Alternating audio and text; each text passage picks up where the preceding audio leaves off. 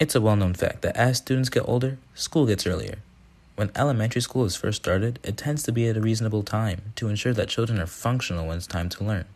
As students get older and move into middle school and high school, however, starting times are continuously pushed back until school can start as early as 7 a.m. in some cases.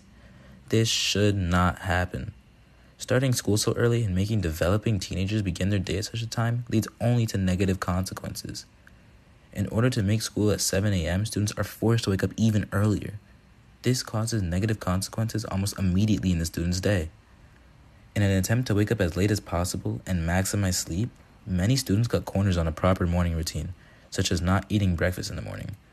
Students who will inevitably be less energized throughout the day due to a lack of sleep and breakfast will also not learn as effectively. Therefore, the obvious solution would be to change the start time of high schools.